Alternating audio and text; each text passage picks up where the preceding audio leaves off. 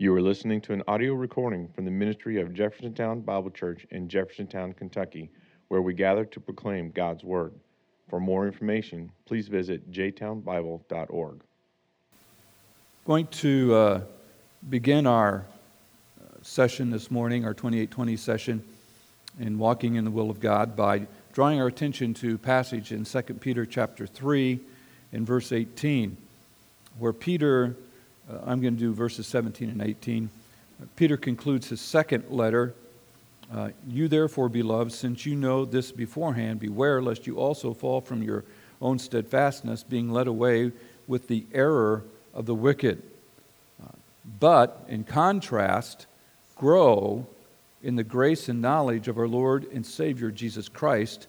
To him be glory both now and forever. Amen. So the provision, the exhortation for being delivered from error, for protection against those who teach error, is to be growing in the grace and knowledge of our Lord Jesus Christ.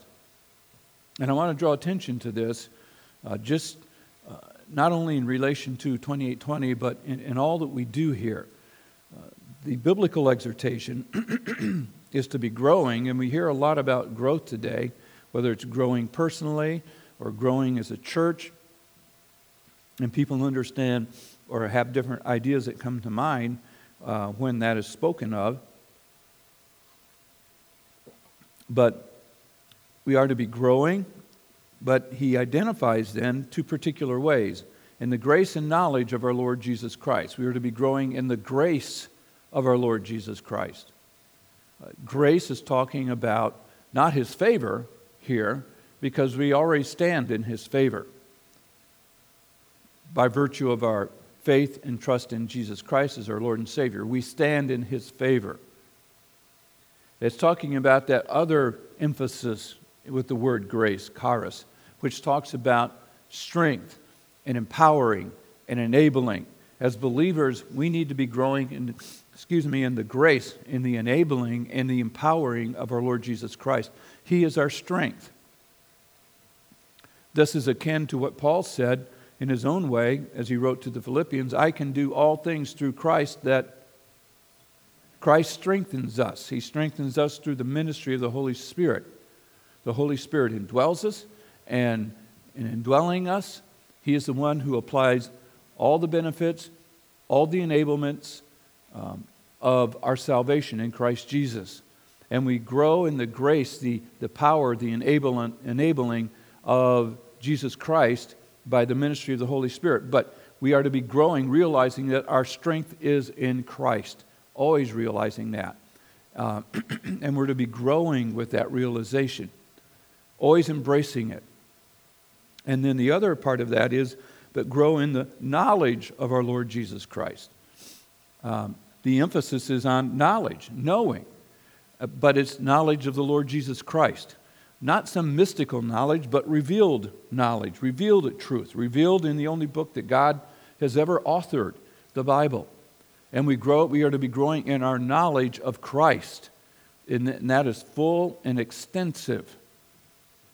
And so our focus is to be upon the grace, the enabling, the empowering that is ours in Christ Jesus, always, continually, and also on growing in our knowledge of him. You notice here that it's not any kind of a mystical emphasis or an experiential emphasis. Experience obviously is an outflow of growing in that knowledge because we apply and live out that knowledge in our lives. But if we are to be protected against error and those who teach error, we need to be growing in these two ways, in the grace of our Lord Jesus Christ and in the knowledge of our Lord Jesus Christ.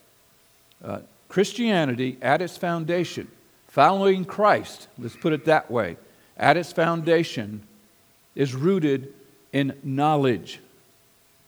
Not knowledge alone, but it's rooted in knowledge, but particular knowledge. The knowledge that God has revealed in his word. So God is always calling us to have our minds engaged with who he is and what he has said. That is the foundation of our walk in relationship with God. So little knowledge, little real power, little real genuine walking with the Lord, regardless of what someone says their experience happens to be. And I want to draw that contrast because we live in an era where there is much emphasis upon the experience end of in Christianity. And it's what we experience, many teach or emphasize, that is paramount and counts for the most. And it isn't. It is the knowledge that God has given us, that God has revealed and given us in His Word. And we're to be growing in that knowledge. So God is always calling us to have our minds engaged with Him and with His Word. So I because of this truth and similar ones to it, that is our purpose as a local church ministry, is to clearly communicate God's Word. To clearly communicate it, explain it for the purpose of living it. And to have us into the Word of God, interacting with the Word of God as we teach. 2820 in our messages and any other venues that we might doing ministry, it is to be engaging ourselves with the living God through what He has said in His Word. That's where we engage Him. And our minds are always engaged. And so I'm emphasizing the knowledge in the mind, not ignoring and not diminishing the place of experience or of our emotions. They're part of it. They're an outflow of it. But the base and the foundation of it is our knowledge of what God has given us in Christ Jesus, who Christ Jesus is, His plans, His purposes, and we only know that through His Word. And so in His Word, we have very clear, specific statements on how we are to live life. That's what peripateo talks about. We introduced that concept when we began this series. Peripateo, emphasizing the course and conduct of one's life. And so when it says walk in these particular ways, it's saying have the course and the conduct of your life be such and such and such and such and such and such. It's the way we live is what it's talking about. And so part of this important knowledge that God is giving us and calling us to interact with and apply is contained in the specific statements that we find in Scripture. This morning we're going to Ephesians chapter 5.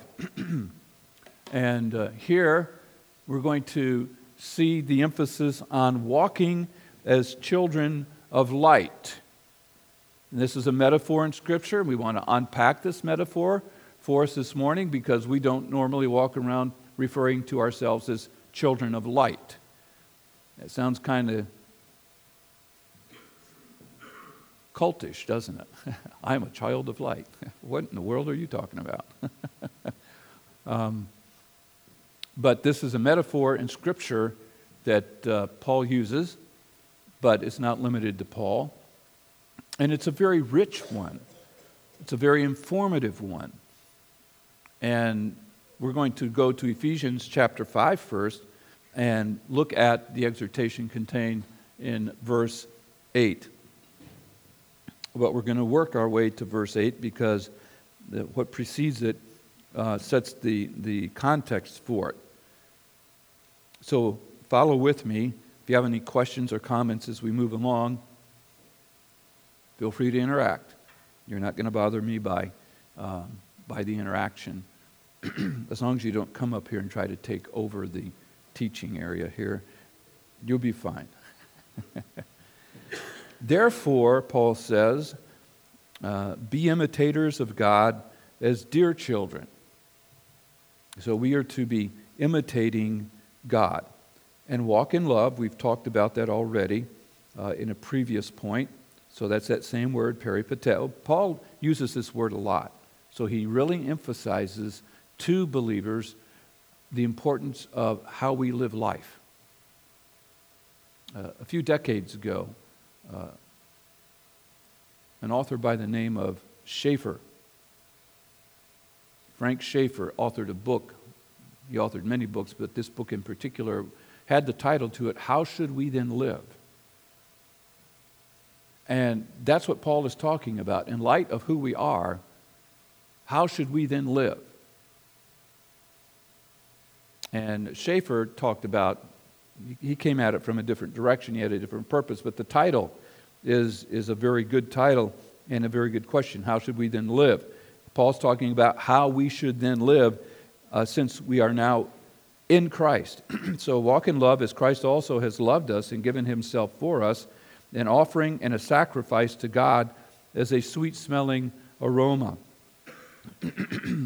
But fornication and all uncleanness or covetousness, let it not even be named among you, as is fitting for saints.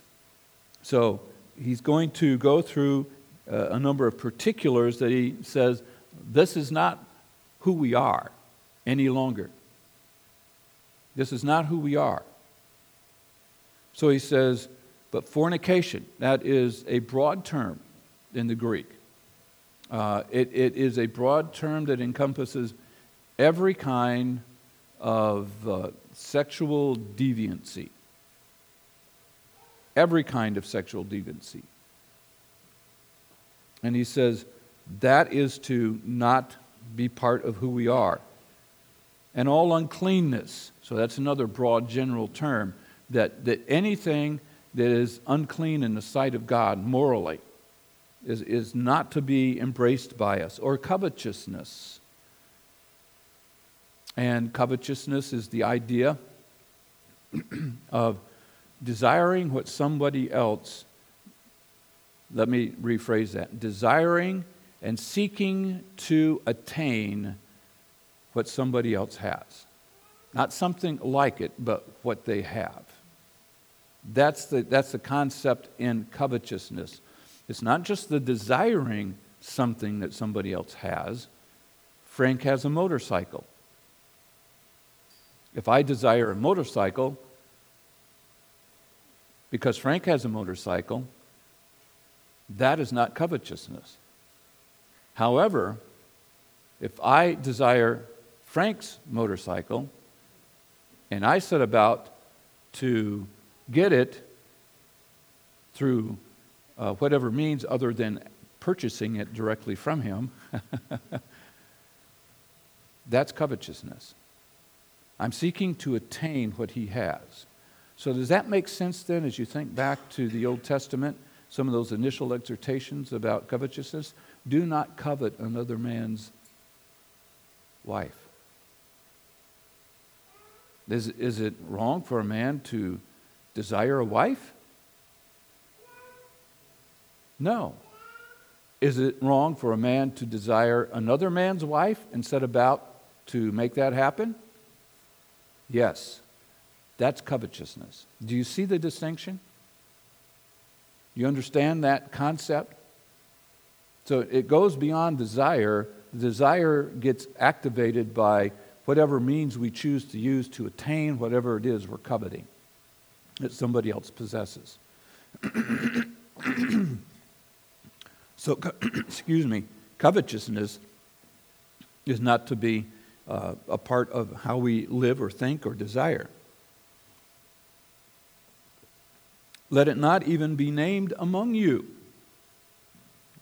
Let it not even be named among you.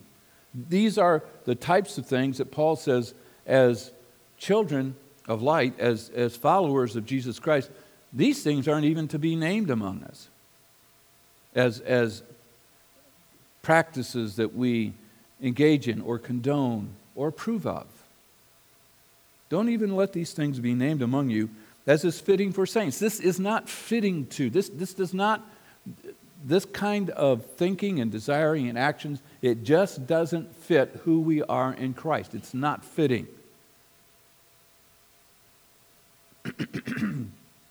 I mean,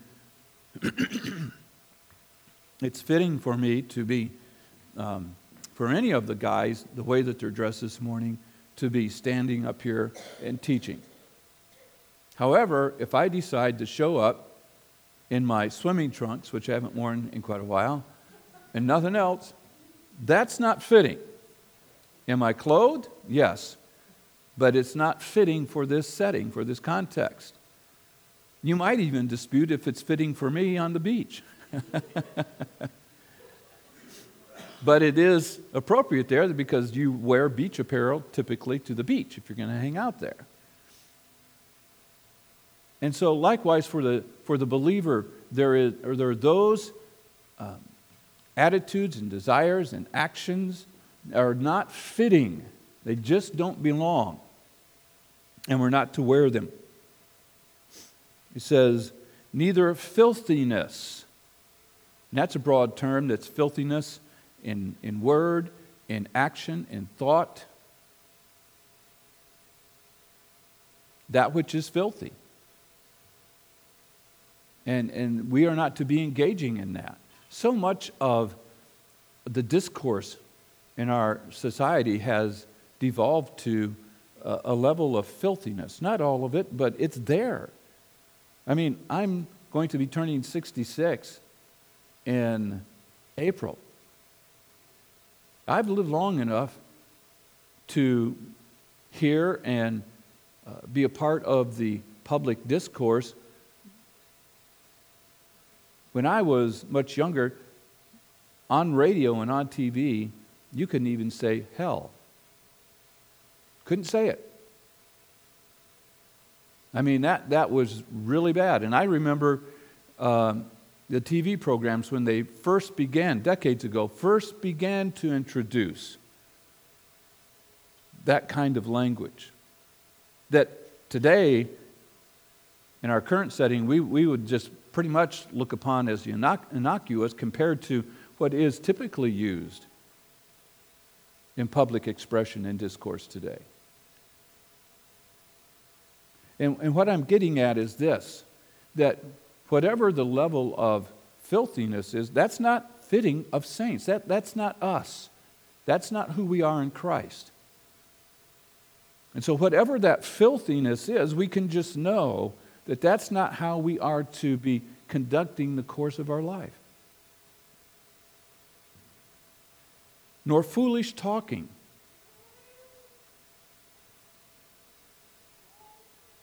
Absurd, aimless, meaningless, foolish conversation. So now God's talking about how we talk. What words do we choose to use or not to use? How do we choose to express ourselves? We're to be thinking about that all the time. Not that we're thinking about how can I talk perfectly, but to think about, is it appropriate for me as a follower of Christ to use this kind of language, to speak in this manner, to have this kind of attitude and expression when I do talk? What's fitting? Paul says, foolish talking, filthiness, nor coarse jesting.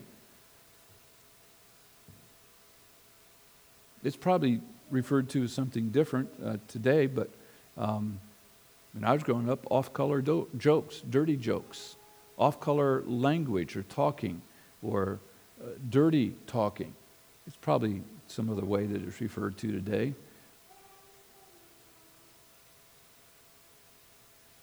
Coarse jesting.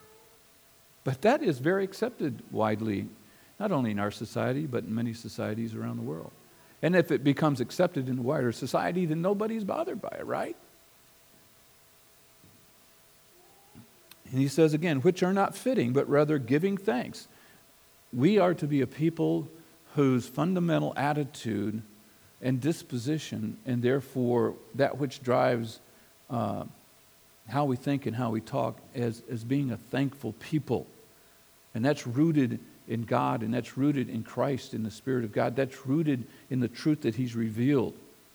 He's sovereign. He operates in His providence in all ways. He's holy, He's righteous, He's just. Many other rich truths that God has revealed about Himself. And therefore, as we understand these truths, as we grow in the grace and knowledge of Jesus Christ, we understand the foundation of our thankfulness. And as we grow in our understanding of these truths, we begin to understand, I say begin to understand, the kind of exhortations that the other apostles give as well, that we're to give thanks in what? In what? Everything. That's rooted in what we understand about God. and what we understand about the truth that He's revealed. Such as Romans 8:28, just one of my favorite verses.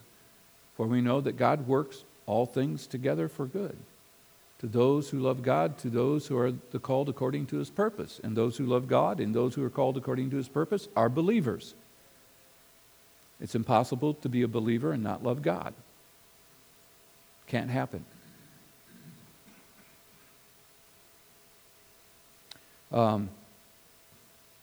So giving of thanks, and because we know that God works all things together, we can go through, we can embrace the difficulties that we encounter in life that are common to everyone, and then we embrace difficulties that are unique to those who follow Christ, because in following Him, Jesus said, if they hated me, they're going to hate you. If they persecuted me, they're going to persecute you, etc., etc. In other words, following Christ has its own set of difficulties that we will encounter.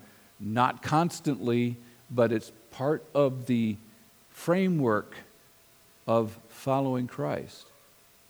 And we can give thanks, just as Paul did in his life when he was in prison. And so giving thanks, it's rooted in our knowledge of God, our knowledge of Him and His Word. Verse 5, for this you know that no fornicator, unclean person, remember that fornicator is a broad term. It's not limited to someone who is unfaithful in their marriage relationship. It is that, but it is much broader. Fornication, again, covers all kinds of sexual deviancy. Porneia. And so someone whose life is characterized by fornication, porneia, sexual deviancy, an unclean person, a person who is just embracing that which God says is unrighteous, unholy, sinful, that's an unclean person, nor covetous. We did describe covetousness. Who is an idolater, a covetous man who is an idolater, because what he's focused on, what she's focused on, is attaining what other people have for themselves. None of these people who are characterized by these patterns in their lives, watch this, has any inheritance in the kingdom of Christ and God. That's not who we are. So Paul's saying, that's not who we are. Turn from that, and you can understand why, because he was the apostle to the Gentiles, and all the Gentile cities were embracing paganism, and a very clear part of pagan worship and lifestyle allowed for these kind of behaviors and choices and thinking and activity. Not that all of them did it, but it allowed for that, and it was common to see. And Paul says, that's not who we are. We are different. We are unique in Christ Jesus. And anyone whose life is characterized by these patterns has no inheritance in the kingdom of God.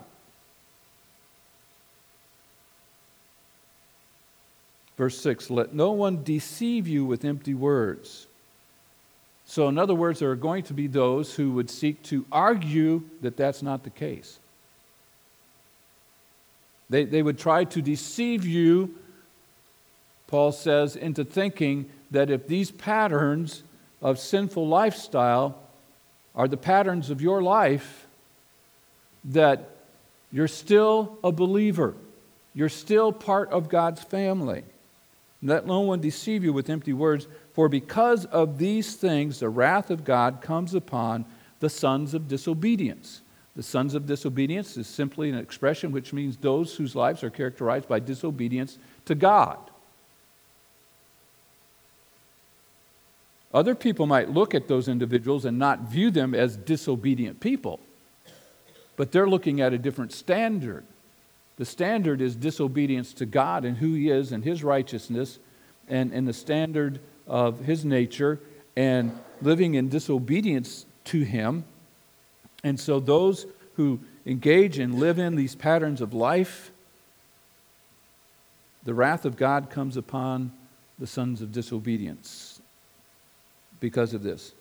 Verse 7, therefore, because of these realities, do not be partakers with them. Don't engage with them in these activities, in this way of thinking, in this way of talking. Remember the coarse gesturing and the filthiness and the filthy language, etc. Don't engage in that. Don't go down that path. Don't be partakers, fellowshippers, koinonia, with them. Why? Because that's not who we are in Christ. Now, for you were once darkness. Darkness is defined and described by what Paul has talked about in the previous 6 verses. Verses 1 through 6. That's what we once were. I got saved. I was saved. I trusted Christ about the age of 12. And prior to that, I was a son of disobedience. Not that I was actively partaking in all of the characteristics mentioned there, but at that point in my life when I trusted Christ as Savior, what I once was, I no longer am. But now you are light in the Lord. Now we are light in the Lord. That's who we are. I got going here and forgot to put up the information there. That's who we are. We are light in the Lord. We are different people. Never to go back to what we were. We were once darkness, but we're not that any longer, nor will we ever be. We are now light in the Lord. And this concept of light, children of light, we'll read that next phrase there. Walk as children of light. Conduct the course of your life as a child of light, because that's who you are, that's who we are. That is our direction. Our direction in the way we think, our direction in the way that we hold conversation, our direction in what we desire, our direction in our behavior, our direction in our attitudes. We're totally different people.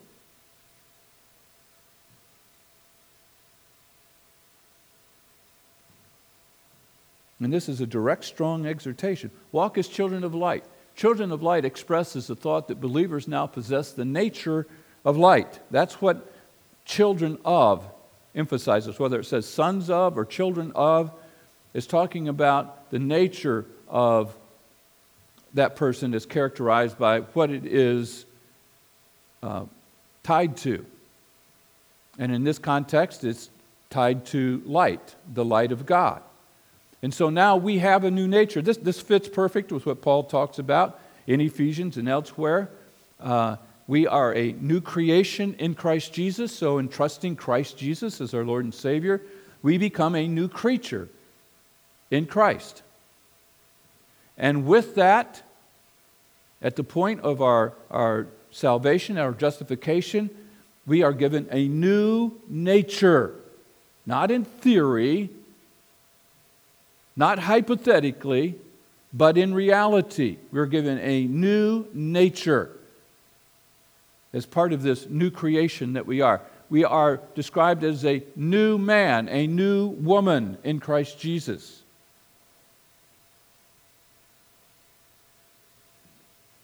And we are fundamentally changed. God has provided us what we need in Christ Jesus now to live for Him, to follow Him, to obey Him, for Him to work in us and through us, and much more. And so we are described as children of light because we now have that nature. That new nature is characterized by the light of God. The light of God is His righteousness, His holiness, His goodness, His mercy, His grace, etc. So we are now partakers of God's nature by virtue of the fact that we're new creations in Christ Jesus. Paul describes that as children of light, which means that the new man we now are is defined by God's righteousness, holiness, love, etc. Our lives are to pursue and express the new reality of who we are in Christ Jesus. That was Paul's whole point as he wrote to the Ephesians and everybody else. This has been an audio This message recording was not from the unique ministry to the of Ephesians, and the Jeffersontown other Bible apostles Church taught in this as well. Jeffersontown, Kentucky, where we gather to proclaim God's Word. For more information, We're on a please new visit path. We're on a new jtownbible.org. course. We are to live uniquely and differently in this world as God calls us to that uniqueness and difference. Not as we self-style it, not as we customize it, but that uniqueness and difference that God calls us to in His Word and in Christ Jesus. And so we are children of light, and we're to walk in that light, in that righteousness, in that holiness, in that goodness, in that righteousness, in truth. That's verse 9. For the fruit of the Spirit, that which the Spirit of God produces in every believer. The Spirit of God produces this fruit in every believer. No believer is left fruitless, and no believer is left with one little tiny berry that's barely perceptible. That's not the work of the Spirit. The Spirit of God produces fruit, and that fruit continues to grow and multiply. It is a process, it is a work in progress, but the Spirit of God always produces fruit in the life of every genuine believer. That is a fundamental biblical truth and reality. And the fruit that He produces is characterized by goodness. As God talks about goodness, not as man talks about goodness, righteousness, again as God talks about righteousness, and truth. The Spirit of God enables us to understand truth and to walk in truth. Verse 10, finding out what is acceptable to the Lord. So the believer begins to pursue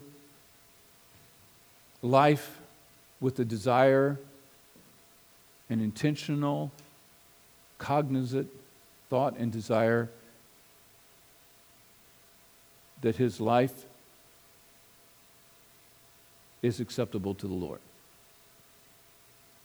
that is pleasing to the Lord. Verse 11, and have no fellowship in the unfruitful works of darkness, but rather expose them. That's not talking about getting in people's faces and decrying them.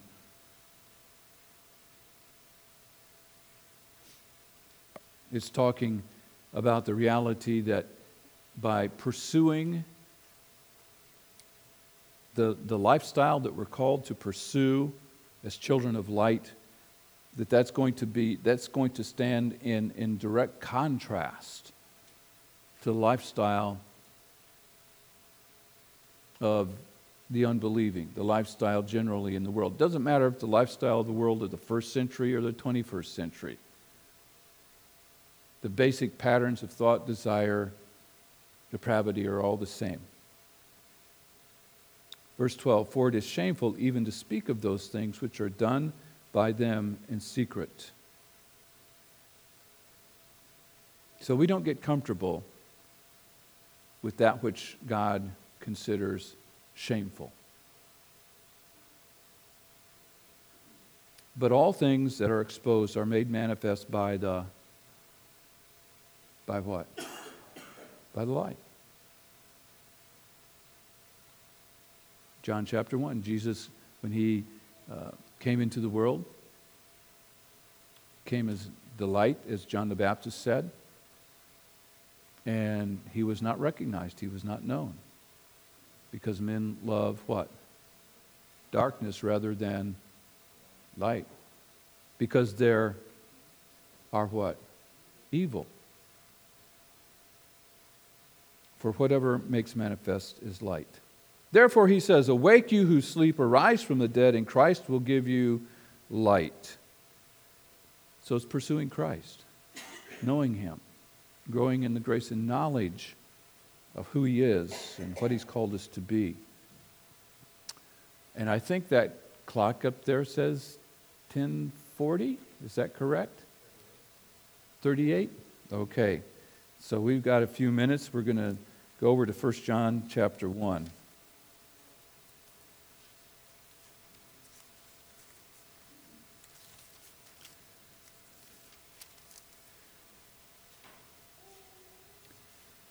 I'm going to pick it up in verse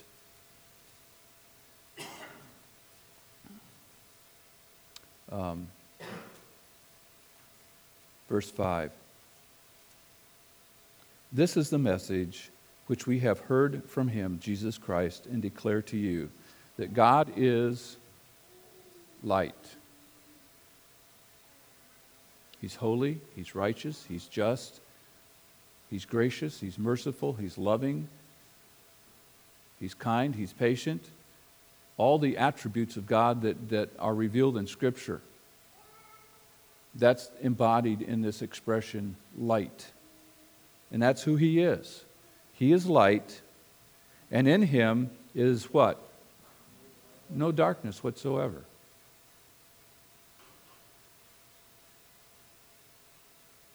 If we say that we have fellowship with him, if we are we are partaking in his life and walk, there's that word peripateo that John uses here. The course of our life is characterized by darkness, sinful patterns, sin of life, sinful ways of living. And that's a broad expression, I know, not getting down into particulars. But one's life is characterized by darkness, that which is sinful, that which is contrary to God and who he is. We lie. That's one thing about John. He does not mince words. If you like a personality that cuts straight to the point and says it as it is, you would have liked hanging out with John. Because he just put it right there. And that's what he says. If what characterizes a person's life is darkness, and yet they claim to have fellowship with God, fellowship in the sense of fellowship in 1 John means that you are a believer, that you are saved, that you're confessing, you're professing that you know Christ, using some of our terminology and way of saying it. You're saying, I am a Christian, I am a believer. He says, if your life is characterized by darkness, even though you claim to be partaking in the life of God, which is characterized by light, he says you lie and do not practice the truth. You're living a lie, John says. Verse 7, but if we conduct our lives in the light as he is in the light. So there we have the pattern. We walk and we live life in the light, understanding that light is who God is in his person, his nature, his character, and from that, the kind of lifestyle that he calls us to live as revealed specifically in his word. If we're walking, conducting our lives as he is in the light, then we do have fellowship with one another. And the blood of Jesus Christ, his Son, is cleansing us from all sin. So John says that the characteristic of a genuine believer is that he or she will be walking or conducting the course of their life according to the light. He doesn't say in perfection here. He doesn't say that you never sin. He's just saying what characterizes a person's life, what characterizes a genuine believer. They want to be growing in Christ. They want to be moving in the direction of the kind of lifestyle with the kind of thinking and desires and attitudes and behaviors that are consistent with God and Jesus Christ with his word. And that will be evident to him and to others. And so John says we need to be walking in the light. And a genuine believer does walk in the light. That characterizes his or her life. Lord willing, that's what we'll be getting into as we do small groups, is a thorough exegetical study of 1 John, just a tremendous, tremendous book. But here it is this morning that a genuine believer walks in the light. And that's what we're called to do, and have no part with those with darkness, with the kind of lifestyle that is characterized by darkness. And so we're called to walk as children of light. Why? Because that's who we are. And we give God thanks for that. That's who we are in Christ Jesus. We are children of light. Let's pray. Father, we thank you today for this time together around your word. Use it, Father, to stimulate our thoughts, to stimulate our understanding. Help us to grow in the grace and knowledge of our Lord Jesus Christ. Help us to pursue more fully the truths that we have looked at this morning in understanding who we are as children of light, what that means, and Father, also in understanding the particulars of what it is not and what it is. There's much more in your word beyond Ephesians 5 and 1 John chapter 1 that talks to us about the particulars of what it means and what it is to follow Christ and what that lifestyle looks like in every way. Help us to pursue that and flesh that out as we seek to follow you more fully. Thank you for this time together, Father, and we give thanks in Jesus' name. Amen. This has been an audio recording from the ministry of Jeffersontown Bible Church in Jeffersontown, Kentucky, where we gather to proclaim God's Word. For more information, please visit jtownbible.org.